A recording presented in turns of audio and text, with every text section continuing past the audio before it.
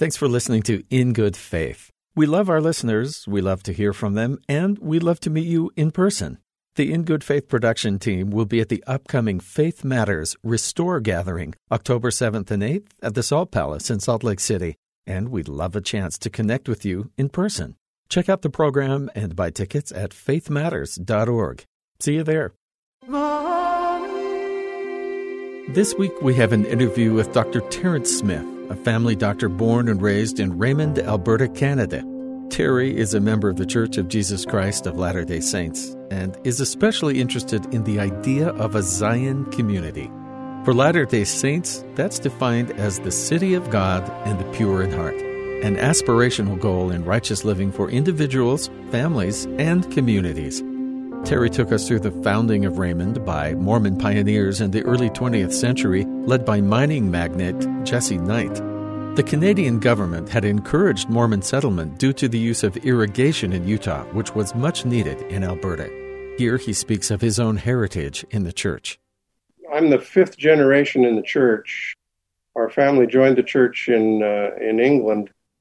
Part of them were converted by Wilford Woodruff at place called Benbow Farm, and came over with very early saints. They came to Nauvoo. They knew the prophet Joseph Smith. They came across the plains. They lived a couple of generations in Utah and then moved to Canada. My great-grandparents were the ones who came to Canada. And so we've been here for 3 or 4 generations in southern Alberta. I just remember that it was kind of all-encompassing. It was all around me. I was surrounded by it. So I don't remember being without it in a sense. It was a small community. As you said, most of the members of the community, probably 2/3 to 3/4 of them, were members of our church. It was just sort of the way that things were. One of the reasons we came back here and stayed, in fairness, was we really did want to come back here and have the support of family and friends and the kind of environment where we'd grown up. I'd been very happy here. You obviously get tired of that as a teenager and want to get away, but it was a very happy childhood. There was nothing oppressive or even limiting about it as far as I could see. And do you remember just taking your parents' word for it, that there was a God, that faith was real? Probably those things came as they usually do when people figure out that their parents don't know everything. When you're 12, 13, 14 years old, I remember having not exactly a crisis of faith, but certainly wanting to test my faith. I read widely. I had teachers who weren't members of my faith who challenged me in other directions. Many of my friends were Buddhist. A large Japanese community also in Raymond that were Buddhists. I had friends who were other religions, and I was addicted to books, you might say. I read a lot. I certainly explored other ideas. I don't think there's one moment that I could sort of put my finger on and say that was my conversion experience. I remember in first year university, before I went on a mission, I latched onto Fawn McKay Brody's book, No Man Knows My History, and read that. And my grandmother was very worried that I was reading it. I remember not wanting to disappoint her and yet being challenged by some of the ideas that were in that. It was an autobiography of Joseph Smith, the founder of the LDS Church, and not a complimentary biography in all terms. It had its problems, and I was being as critical of it as I was of my own religion at the time. And I guess reading that and really having to challenge things and think about it, rereading some of the literature and the scripture that's unique to our church, put me back on the track in a sense, and I decided that I did want to serve a mission. After you were home, you have a practice. You had several leadership roles, lay leadership within Church of Jesus Christ of Latter-day Saints, and you find yourself as a stake president, which we might explain as kind of the bishop, for instance, of a diocese with several parishes, so several congregations together, and you are the lay leader of that, the religious authority in the area. I had the chance to read something that you had written and delivered at the beginning of your time serving that way, talking about developing a Zion community. The idea of Zion has been an ideal that goes back into the Old Testament and is repeated again in the New Testament, mostly in eschatological sort of last days discussions out of the New Testament. In the 1830s and 40s, the expectation was that they were going to try to establish a Zion community, first of all in probably in Missouri was the initial most serious attempt, and then again in Nauvoo in Illinois. Then that expectation was carried out into Utah and elsewhere. How would you define what a Zion community was meant to be, the ideal? A Zion community is where there's a unity of purpose, unity of heart and of mind. They are expected to be a righteous people, to be pure in heart, pure in hand and heart, if you like. They're also a community where there's no poor among them, where economic disparity is eliminated as much as possible. It's a unitary society of peace and happiness. You might almost call it a millennial view. The doctrine of our church, our position is that a certain group of people, a critical mass of people, if you like, have to develop a millenarian society, and then Christ will come and rule for 1,000 years. The challenge always is in one's personal life, in one's family, and then in a community, to see if you can develop that kind of a Zion society or a Zion state within yourself. It has to start within. It's an internal thing. Starts on an individual basis. Then you try to move it into a family, see if you can get a marriage to be that kind of a unity, a harmony. Then you try to get it into an extended family. Then you might try to get it into a congregation and even a group of congregations in a small community like Raymond. It seemed to me that we had an opportunity to set that as a goal to try to do that kind of a thing, because it was a fairly homogeneous community. Anybody who wanted to get very rich had moved away. This isn't the place to live to become a billionaire or a multimillionaire. So there was already a relative economic leveling effect just by living in a small rural town. The people who live here in our church and in other churches were good people. They're wonderful people to be around. I knew them as a church leader. I knew them as a doctor. So why not try to have that as a goal for a community? It seemed to me that we were a good part of the way there already, just by the circumstances of history and the socioeconomic necessity. So when you present this vision to the congregations, what was the reaction of people? It certainly got people's attention. Whether or not we've done it or not, I think we're closer to it in some ways.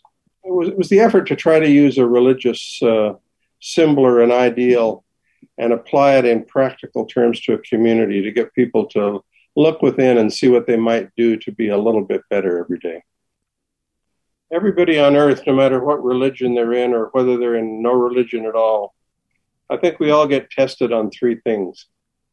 And I think they're the core of building a Zion society, whether we know we're building one or not. We all get tested on obedience, on power. What will we do when we're given power over somebody else?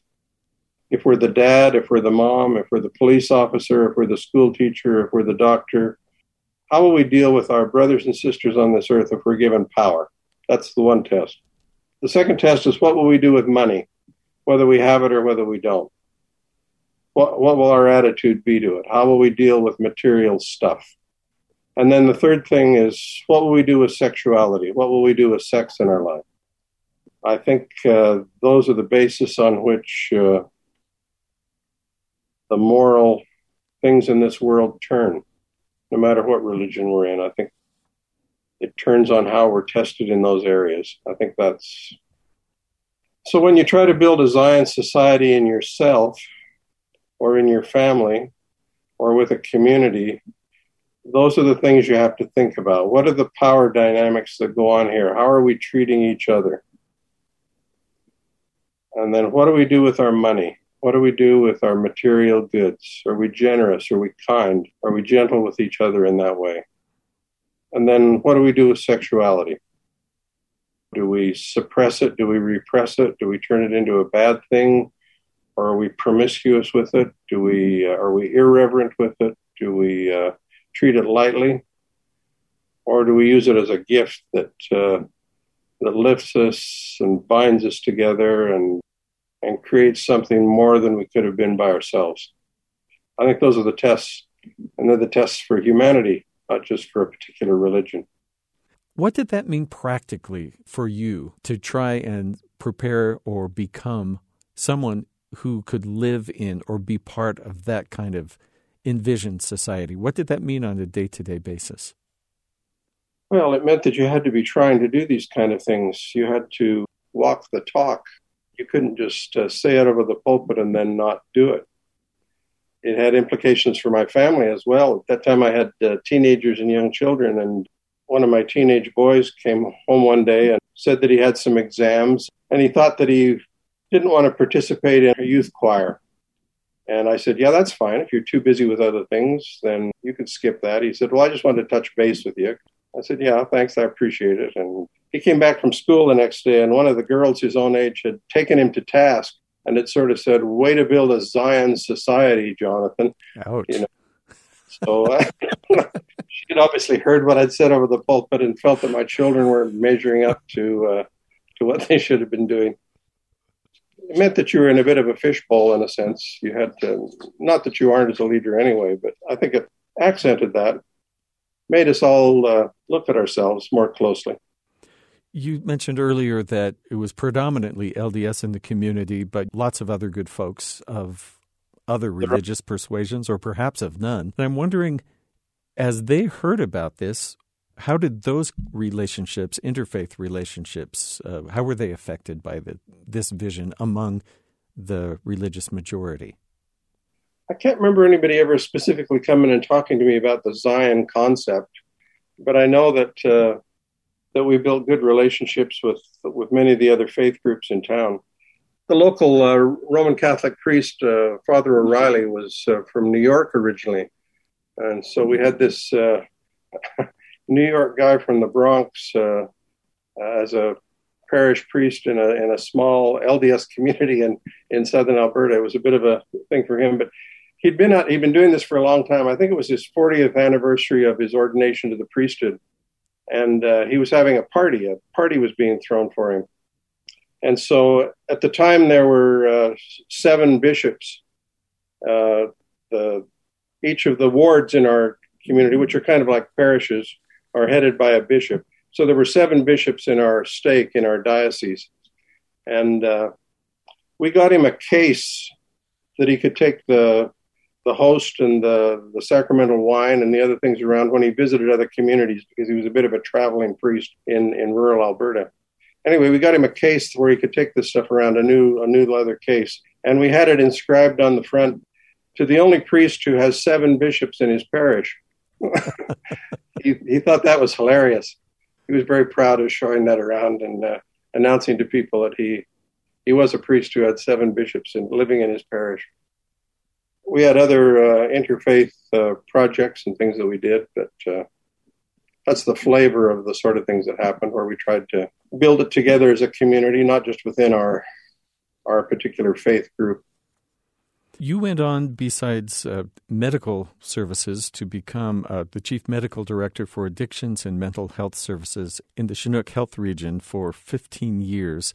If you are a figure of influence, as you have been, both as a religious leader, also as a doctor and helping people with their daily needs, and then also on sort of a higher level in the medical echelon, what do you do to have a personal relationship with God, but also to include so many other people? I mean, most of us, we worry about ourselves, our kids. We maybe volunteer on a committee in our town, something like that. But is there some different responsibility when you are overseeing and being a support to so many other people? I'm a Christian. I believe in Jesus Christ. I believe that all of us are God's children. And I try to approach everybody that way, no matter what their religious activity might be or whether they've got a religion or not. That's the way I've come at it. I don't wear my religion on my sleeve in the sense that I make the point of telling anybody who I am. They often find out. In a small community, everybody knows, but in the broader administrative things that I did, I think people only found out gradually what particular religion I belong to, and it never got in the way. It was always a plus. I never found it to be an encumbrance or anything like that. People were very respectful, and as I tried to be of them, never pretended to have all the answers, and have been open to hear what they had to say about different things. With a vision for a community and supporting each other, so as you said, there are no poor among them, that you, as much as possible, eliminate poverty and economic disparity. What role can civic engagement play in that as far as the town and the community and legislation? Is that best left to the religious community? Well, that's been the question over the years, hasn't it? Democratic societies have to do what they can do to eliminate disparities amongst people on the issues of race, of gender, of socioeconomic differences. The government needs to be even-handed about religions, that there should be a separation between church and state, that you don't mix the two. But on the other hand, I think that there's the greatest opportunity is really for what we can do as individuals for people. And I think it happens on an individual basis. That doesn't mean that we don't live in complex societies where governments need to do things for their population and do things for people. It's interesting that a prophet in the Book of Mormon, which is an LDS scripture, named Alma, he had two hats if he wore. At one time he was the head of the government, and he was also the head of the church. And they had a sort of a theocratic setup. Trouble came into their community, into their society, and he decided to give up one role in order to take on the other. So he gave up the power of government. He gave up the reins of government where he had coercive power, even up to capital punishment. He let go of all that coercive power and just became the head of the religion. And his phrase was that he was going to bear down on people in pure testimony. And I think that's where the real change happens. I think we can ameliorate society through political means, but I think the real thing happens on an individual level where people act as real Christians, where they act out of the best parts of themselves if they're not Christian, and they do things one-on-one. As we were saying before, I think that's where Zion is built. It starts in the interior of each person and then has to spread out to a society and a community beyond that. What is the role that you see, either for Christians in general or from your denomination? How does the church organization go about caring for people as a community? Things that we do on an individual basis, of course, are up to each person. One of the things we try to do with people is to get them to have the influence of the Holy Spirit in their lives. And I believe that Spirit will push us to do things that we need to do for others. And if we're open to hear that voice and to act, then I think that's the first level on which we do it. Then I think you have to have a family that's willing to do things and to help each other. I was talking to one of our church leaders a few years ago. We were talking about whether or not, how we could tell if we were successful parents. And he said, I'll tell you what the answer is. I said, good. This was President Henry B. Eyring, actually. And he said, you'll know that you're a successful parent if you see your children reaching out to each other across the world, unbidden, to help each other. He said, when you see that happening, then you'll know you're a successful parent. And I'm pleased to say that I've seen that in my children. So then I think it has to happen as though we're helping each other as a family. Then you get out to the broader community. In our particular church, we have a welfare program that helps members and non-members who need help in the community. It's financed by fast offerings.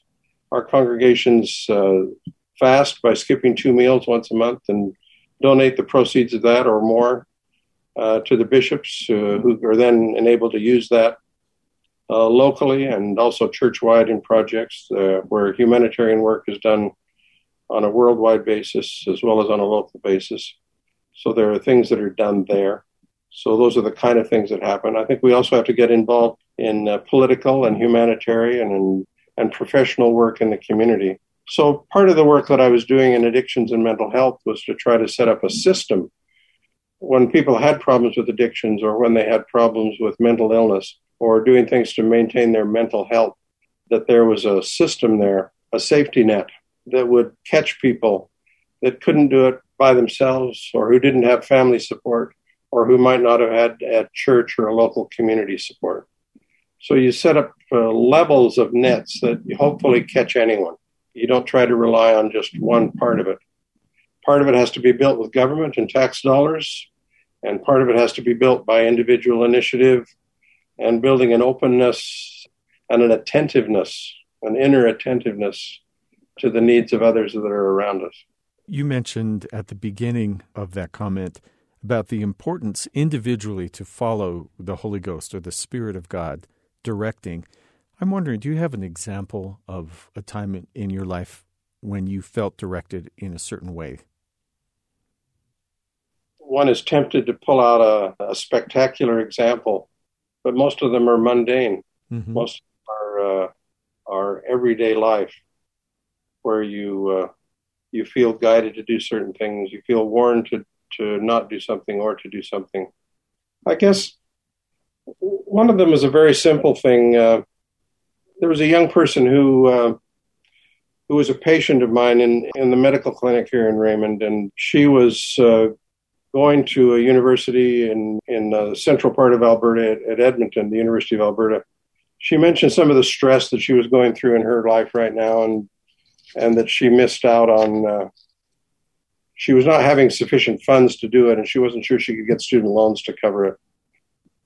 I mentioned it, I'm not her personal story, but just mentioned the situation to my wife later, and we talked about that and decided that we should maybe reach out and try to help her. So we helped her with her school expenses for a couple of years while she got her feet underneath her and got a degree, and that was something that I just felt pushed to bring up to my wife. It's not something that I normally would have done. My wife never knew who the person was. Mm. And she didn't know where the money came from. You try to not let the left hand know what the right hand's doing sometimes. Those are some of the sweetest experiences in a way. And just to see how her life turned out, it was a remarkable kind of a thing. That's maybe a clinic example. For a church example, shortly after I became a stake president, this ecclesiastical leader that you mentioned in the community, there was a training session that was held in Salt Lake City that all the stake presidents in central North America were invited to. So about 200 or 300 of us showed up in Salt Lake at a meeting, and Elder Oaks at the time was going to talk to us about some changes in the handbook, the basic manual for how to operate the church administratively. So I was very keen, and I sat on the front row with a notebook and a notepad. And while he was talking, a thought came into my head very insistently that said, there's a young woman back in your community. You need to call her in when you get back and give her a blessing. And in the blessing, you should say this phrase to her. That's rather specific. Yeah.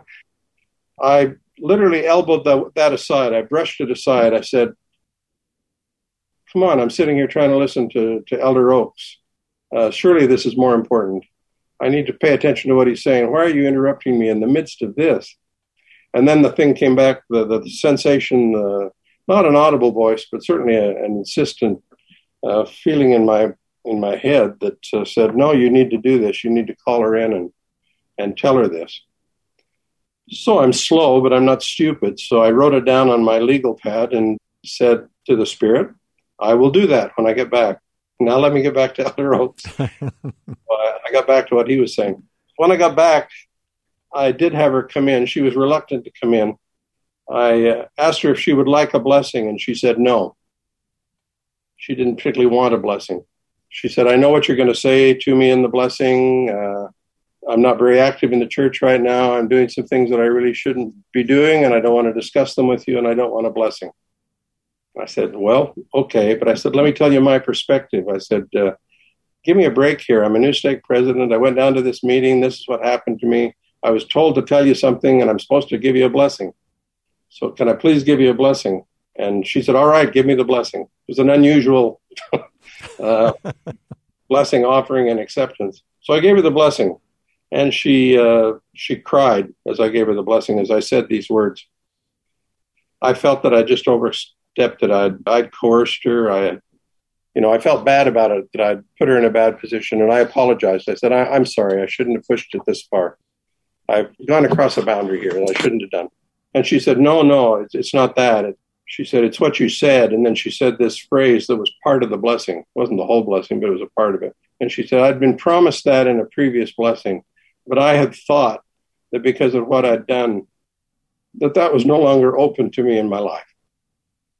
And I said, no, and I told her again how I'd gotten the inspiration to say that to her. It didn't cause an immediate change in her life. It wasn't a magic thing that you'd write up in the church magazine.